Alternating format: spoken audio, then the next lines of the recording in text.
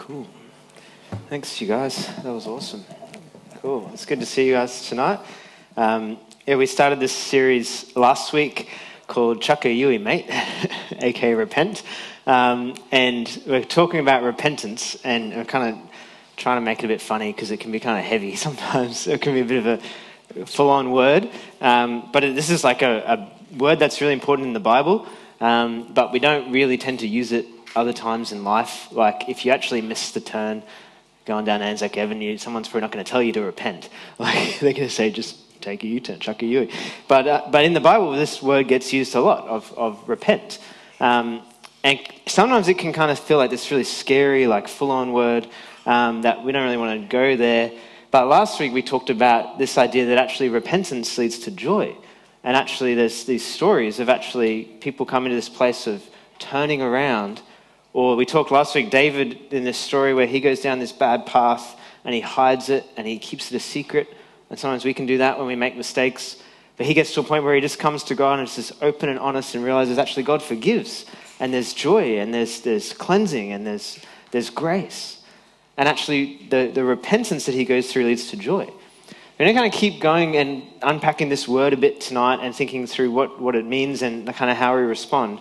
And still using this idea of like driving, like this sort of metaphor of paths and roads and driving. So we can be kind of driving along life. And normally this word gets used when you like first become a Christian. Like you're going a direction away from God, you realize who he is and who Jesus is, and you repent, you turn. Actually, life is completely transformed and God now becomes the focus. But even after that, we can still take wrong turns. Kind of like we said David did last week. In different times in our lives, maybe we actually take a full-on turn away from God. Like we sort of go down this one path and then it keeps going, gets worse and worse and worse.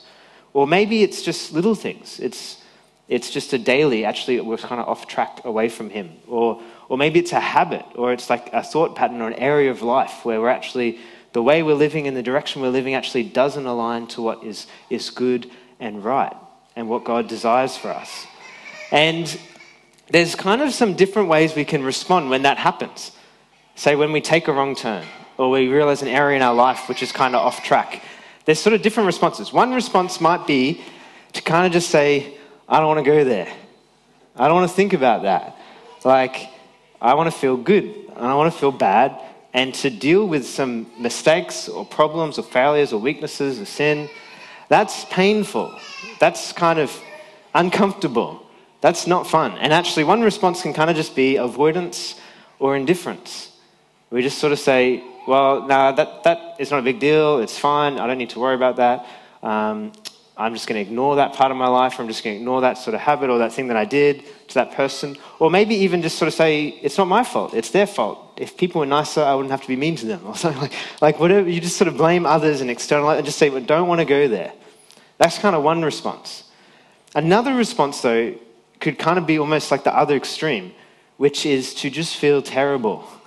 And maybe even there's things in our lives that we know we struggle with and it just makes us feel terrible.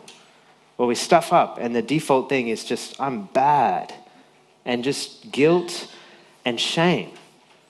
And actually maybe even talking about repentance and talking about sin and talking about mistakes, even sometimes might even default, the response just creates guilt and shame straight away. Maybe we haven't done anything wrong. There's just like guilt. And sometimes we can even feel guilt when we haven't done anything actually wrong. We just sort of worry that we've done something wrong or someone else thinks we've done something wrong. And our conscience can be hyperactive and sort of even condemn us for things we haven't done wrong. But this thing with guilt and shame might be a response. We turn down a wrong path.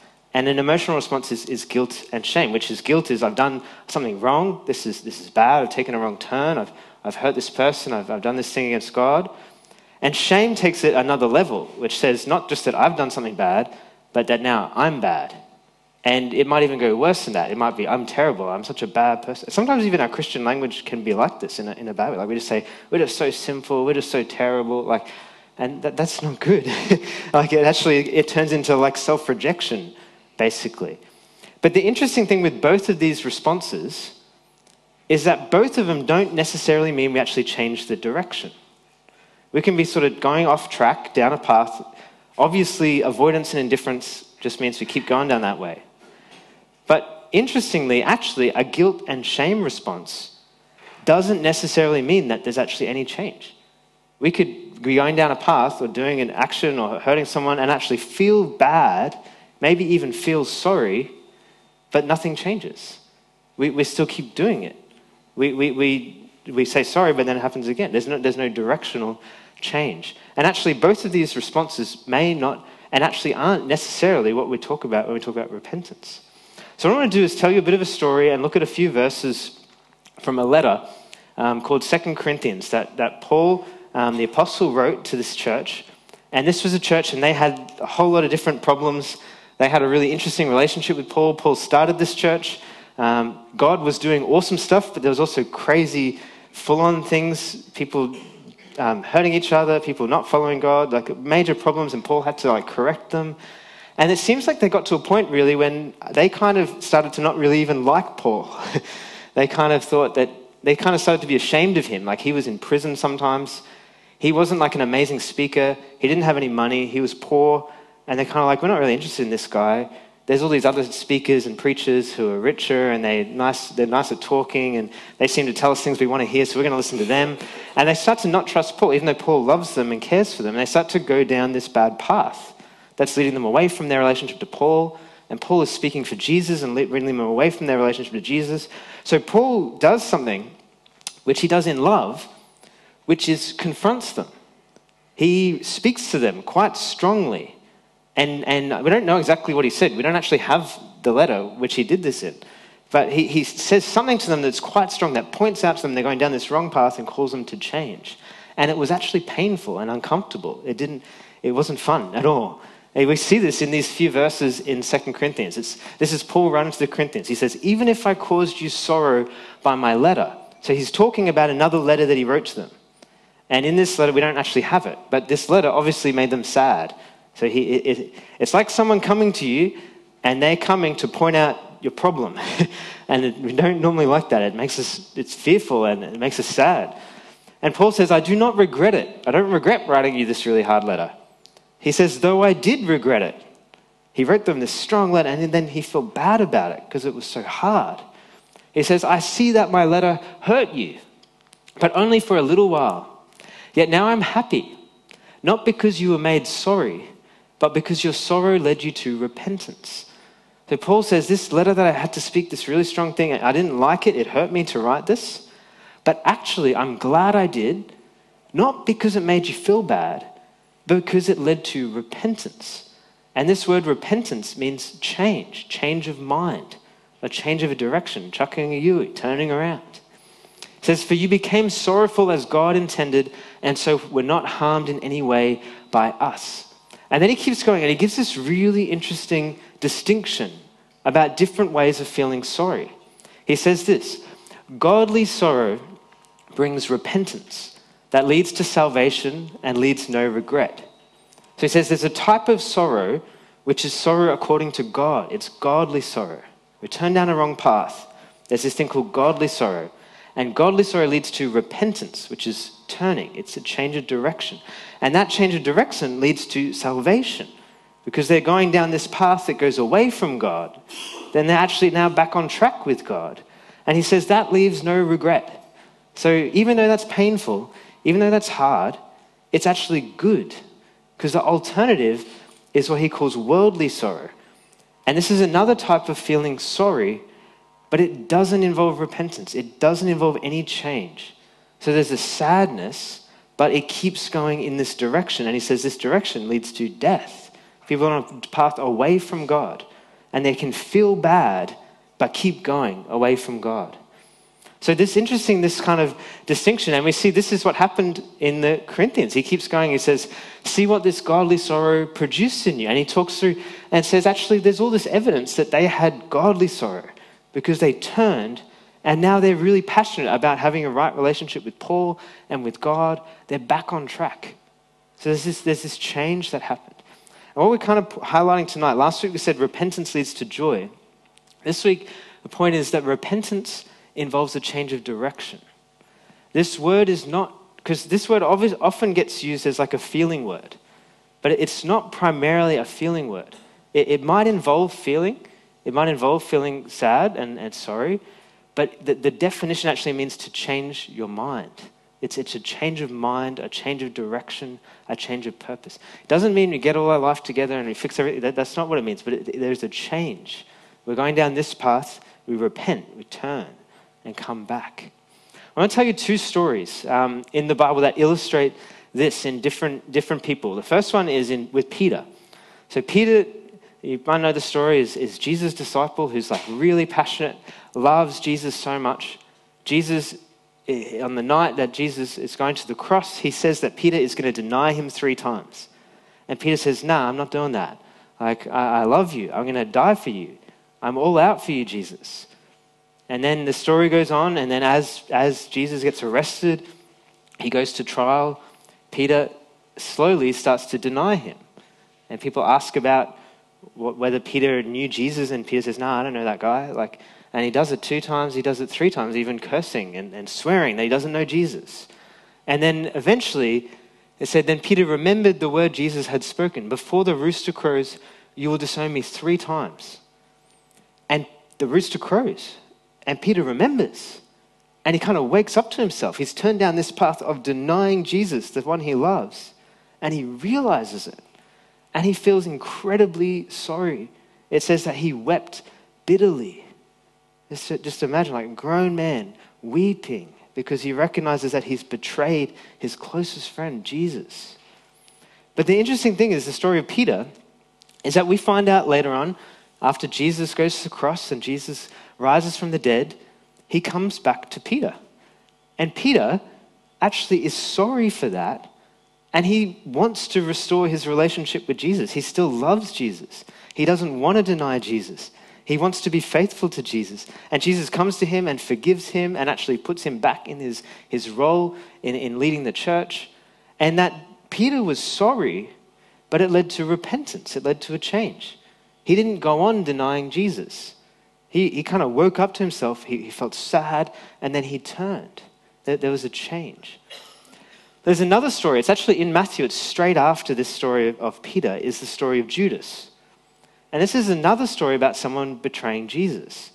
And Judas planned this. He made an agreement with the religious leaders and said, oh, if you give me this money, I'll hand Jesus over to you.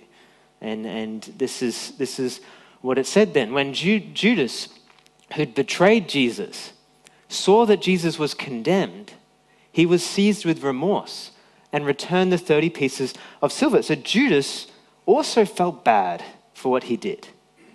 He betrayed Jesus, and then when he saw that Jesus was condemned, that he was going to be crucified, he felt bad about it. He felt guilt, he felt remorse. He said, I have sinned, for I have betrayed innocent blood. So Judas threw the money into the temple and left. Then he went away and hanged himself. So this is a very different story, but the commonality is that he felt sad and sorry. Judas was sorry for what he did. But it was not because he loved Jesus. It was not because actually he realized that actually he does believe him and wants to follow him. It was because he felt bad. And because he realized he'd done something wrong and he wanted to get rid of the bad feelings. He wanted to make it better. He wanted to fix it. But he didn't want to repent. He didn't want to turn and actually come back to ask God for forgiveness. He didn't want to come back and actually follow Jesus. He just goes down this path. And in this story, literally leads to death. It's just guilt and shame and self-rejection that goes where that ends up. And this is a story of someone who felt sorry, but did not, there was no turning, there was no repentance. It's this worldly sorrow, which is this definition again that Paul gave, godly sorrow, like Peter experienced. Brings repentance, this change, this turn that leads to salvation. The relationship with Jesus is restored and is even stronger now. Then Peter goes on in faithfulness to God. But worldly wisdom brings death, just this sad, sorry, guilt feelings, but no change of heart, no godly sorrow. Actually doesn't mean anything. It's just feeling sad. It doesn't actually lead to change. This is what Henry Cloud says about this, like maybe in our own lives, when you sort of go down a wrong path and you kind of notice a feeling and how to tell maybe what it is. He says this, the next time you miss the mark or turn down a wrong path, search your emotional response. If it centers on how bad you are, your emotions are the sorrow of the world. But if your response centers on loving your neighbor as yourself, it's likely to be the sorrow of God. You might know the difference. What is the feeling when we do something wrong? Is the feeling, I've done something wrong, I'm in trouble, I'm bad, I'm nervous about what's going to happen, there's going to be some kind of punishment, I don't want people to find out about this. Is that the feeling? Because that's a worldly sorrow. It's focused on self, it's focused on getting rid of guilt, of not having shame. Or is there a sorrow that says, I've actually really hurt that person when I said that. I've actually betrayed trust with God when I did that. I'm actually destroying my life by doing this thing. And there's a sorrow that actually is a result of the action and the consequence, and not just breaking a rule, but actually what it does to people and to God. And that's a sorrow of God that actually leads to change. So there's these kind of two responses that we talked about. Maybe you sort of go down the wrong path and it's just like, nah, that's all good, like avoidance, indifference. Or maybe there's guilt and shame and I'm just so bad and I'm just so terrible, but we keep going down the same path. But there's another response, which is this helpful, life-giving, though maybe painful and difficult response of godly sorrow, repentance, and faith. It's getting to a place of actually, I feel sad that I'm doing this. I feel sad and mourn the effect that it's having on my life and others. And therefore, I want to change. It's not that I just don't want to feel guilty anymore, but I actually don't want it. I want life. I want love. I want to trust and follow God. So there's actually a change of direction, a change of heart. And then we come to this place of faith and come back to trust and depend on Him. So this is kind of the idea that repentance involves a change of direction. It's not just saying sorry. It's not just feeling sorry. It's actually a change of mind and a change of direction. The emotions are secondary. And sometimes I used to hear teaching on repentance, and it was always about just feeling so bad for your sin and just weeping over your sin and just knowing how terrible your sin. Like, unless you do that, like, you haven't repented. And like, that's just not the point. Like that will be different for different people. And the point is not to focus on feeling bad or feeling sad. Like, that there might be an aspect of that. The point is the directional change. The point is actually, this is not a good path. I need to turn back to trust and follow Him. The emotions involved is secondary to the actual directional change. We see this again. This is another quote by Tom Wright, who kind of describes this. He says this: when we see ourselves in the light of Jesus' type of kingdom, Jesus' kingdom of perfect love, realize the extent to which we've been living by a different code altogether. We realize perhaps for the first time how far we have fallen short of what we were made to be. This realization is what we call repentance, a serious turning away from patterns of life which deface and distort our genuine humanness. It isn't just a matter of feeling sorry for particular failings, though that will often be true as well. It is the recognition that the living God has made us humans to reflect His image into the world, and that we haven't done so. It's this idea that actually we are made to reflect God. It's not that we're just terrible, bad people. We're actually created in the image of God. We're actually loved and cherished by Him. And we're called to love Him and love others and care for the world. And actually, we haven't done that. We've gone down another path that does the opposite of that. And it's actually waking up to that and saying, I don't want to live that way. I want to come back and follow His way. I want to reflect His image and His goodness and His grace. And that's not indifference, not guilt and shame, but godly sorrow, repentance, and faith. Because in some ways, sometimes, and this can kind of be common, and I've struggled with this in that sometimes, and I think it's pretty common among Christians, that we think that actually guilt and shame helps. That actually, if we just feel really bad, and if we just tell ourselves how bad we are, then we'll change.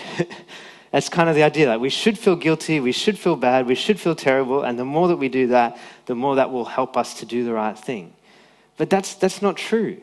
Guilt and shame. And so there's a place for like, guilt is a natural feeling of like we've done something wrong. Like, we've crossed into a path that's not good. So there's a sense of guilt being a good feeling.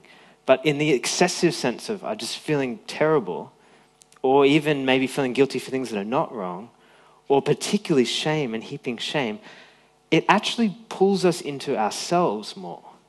It actually makes us more self-focused. It actually becomes not that I care about God and others, it's that I care about me and not feeling bad and getting rid of the guilt and getting rid of the shame and making sure that I don't get in trouble. Like that becomes the focus, which is actually the opposite of what we're called to be, which is God, others, the world looking out. So actually heaping guilt and shame actually does not help at all. It actually disconnects us further from others and disconnects us further from God, which leads to like a cycle that actually gets worse and worse. Similar to last week, the hiding, the shame, the guilt actually leaves us further away. Whereas actually turning, coming openly to God, actually receiving his grace, allows us to be in this position of actually genuine mourning for things in our lives that are not good. Turning, repentance, and faith. And like we're saying, this is not at all like have to get your act together before you come to God. This is not at all like, when I say repentance involves change, it doesn't mean we're fully better and fully good. It's like a continual, like change, turn around, oh, I went down that path again. Like change, turn around, like I went down that path. It's like the direction is constantly coming back and saying, actually, God, I'm starting to think this way again. I repent of that, I turn. And the direction overall is what's important. Not perfectionism or just getting it perfect, but actually which path are we going down? So this is actually something that can be really helpful, even though painful. We might not like the idea of that. I don't want to feel godly sorrow. I just want to feel good. But sometimes there can be something good about feeling conviction. Actually feeling a sorrow that actually these actions are not loving people but hurting people. And actually that can actually even feel painful but can feel right and lead to change. But ultimately, the thing that changes us is not like we said getting it together first, but actually recognizing what God's like. In a similar way, David was hiding stuff as we read last week. He comes and realizing that actually God is full of grace and forgiveness. In a similar way, we might make a mistake and the natural thing is to condemn ourselves and say we're just terrible, we're just bad, and just heap guilt and condemnation, rather than actually turning and recognizing that God doesn't condemn us, that God actually loves us, that actually he's for us. He's kind towards us. And actually recognizing that can be the thing that actually leads us to godly sorrow, repentance, and faith. This is how Guy Alexander McLaren says it. He says, but the goodness of God leads us to repentance. It's seeing God's goodness, his heart of love towards us. It says, as the prodigal in the prodigal son story is conquered as he sees the true hideousness of the swine's trough. So he's eating like pig food. He realizes and wakes up to himself when he thinks of the Father's love. He remembers his Father's house. He remembers what his servants are eating. And this guy says, I beseech you, I plead with you to put yourself under the influence of that great love. Look on the cross till your hearts melt. It's actually looking at the cross and recognizing he loves us. He doesn't condemn us. He accepts us. Can actually put us in a position of actually genuine mourning over sin and turning and believing. It's not that we have to get it all right. It's that we receive his grace. This great verse in Romans, there is therefore now no condemnation for those who are in Christ Jesus. We might condemn ourselves to try and control and fix ourselves. That's not the way to do it. That's not how God brings change in our life. He doesn't condemn us into performance. Because again, if that's the motivation, I'm going to do the right thing so I don't get condemned, that's not love. That's fear. He says, I love you, respond to my love. And then we actually turn and say, actually, I love you, God. I want to walk in your ways. I'm not doing this because I'm afraid of being condemned. I'm doing this because I love you and follow you and I want life. He says those who are in Christ Jesus, because through Christ Jesus, the law of the Spirit gives life that sets you free from the law of sin and death. That he forgives us, he sets us free.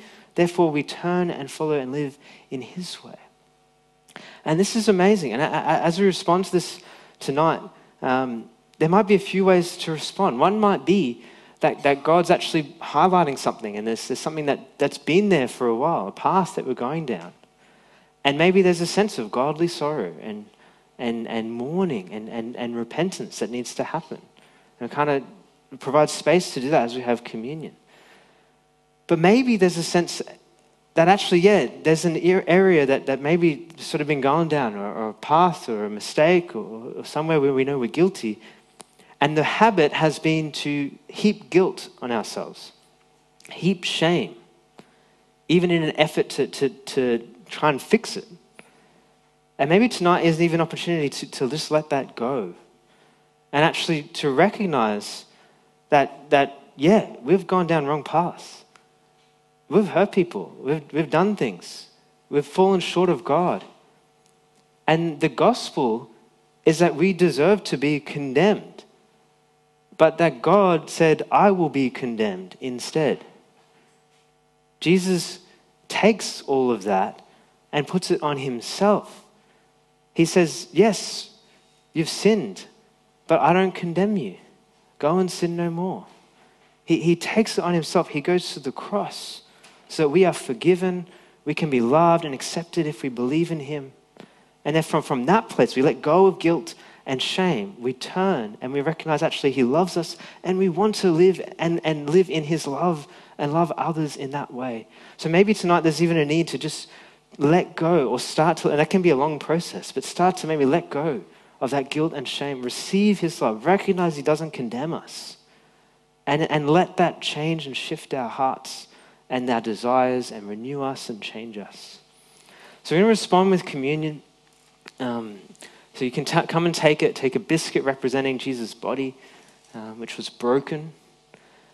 Take it and dip it in the juice that represents his blood that was shed.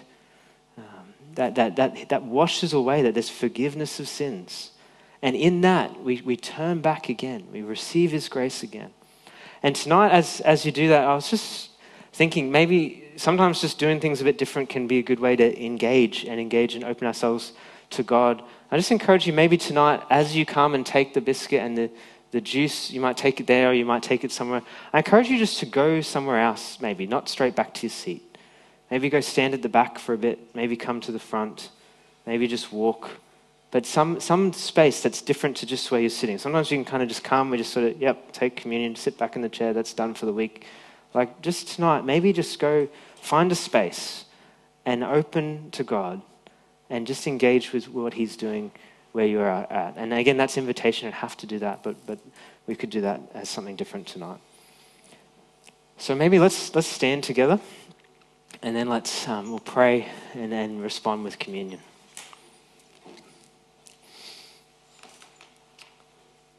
Jesus, we just thank you that you are a God who does not condemn us for our sin, but is condemned in our place. That we are guilty before you, but you take our guilt on yourself, and you've forgiven us, God. We just pray, Father, for particularly, God, for tonight, for those who may be feeling a burden of guilt and shame. We just pray, Jesus, that you would lift that by your Spirit and by your love. God, we just pray for lies to be gone, that say people are not worthy of love or grace or mercy. Jesus, would you remove those?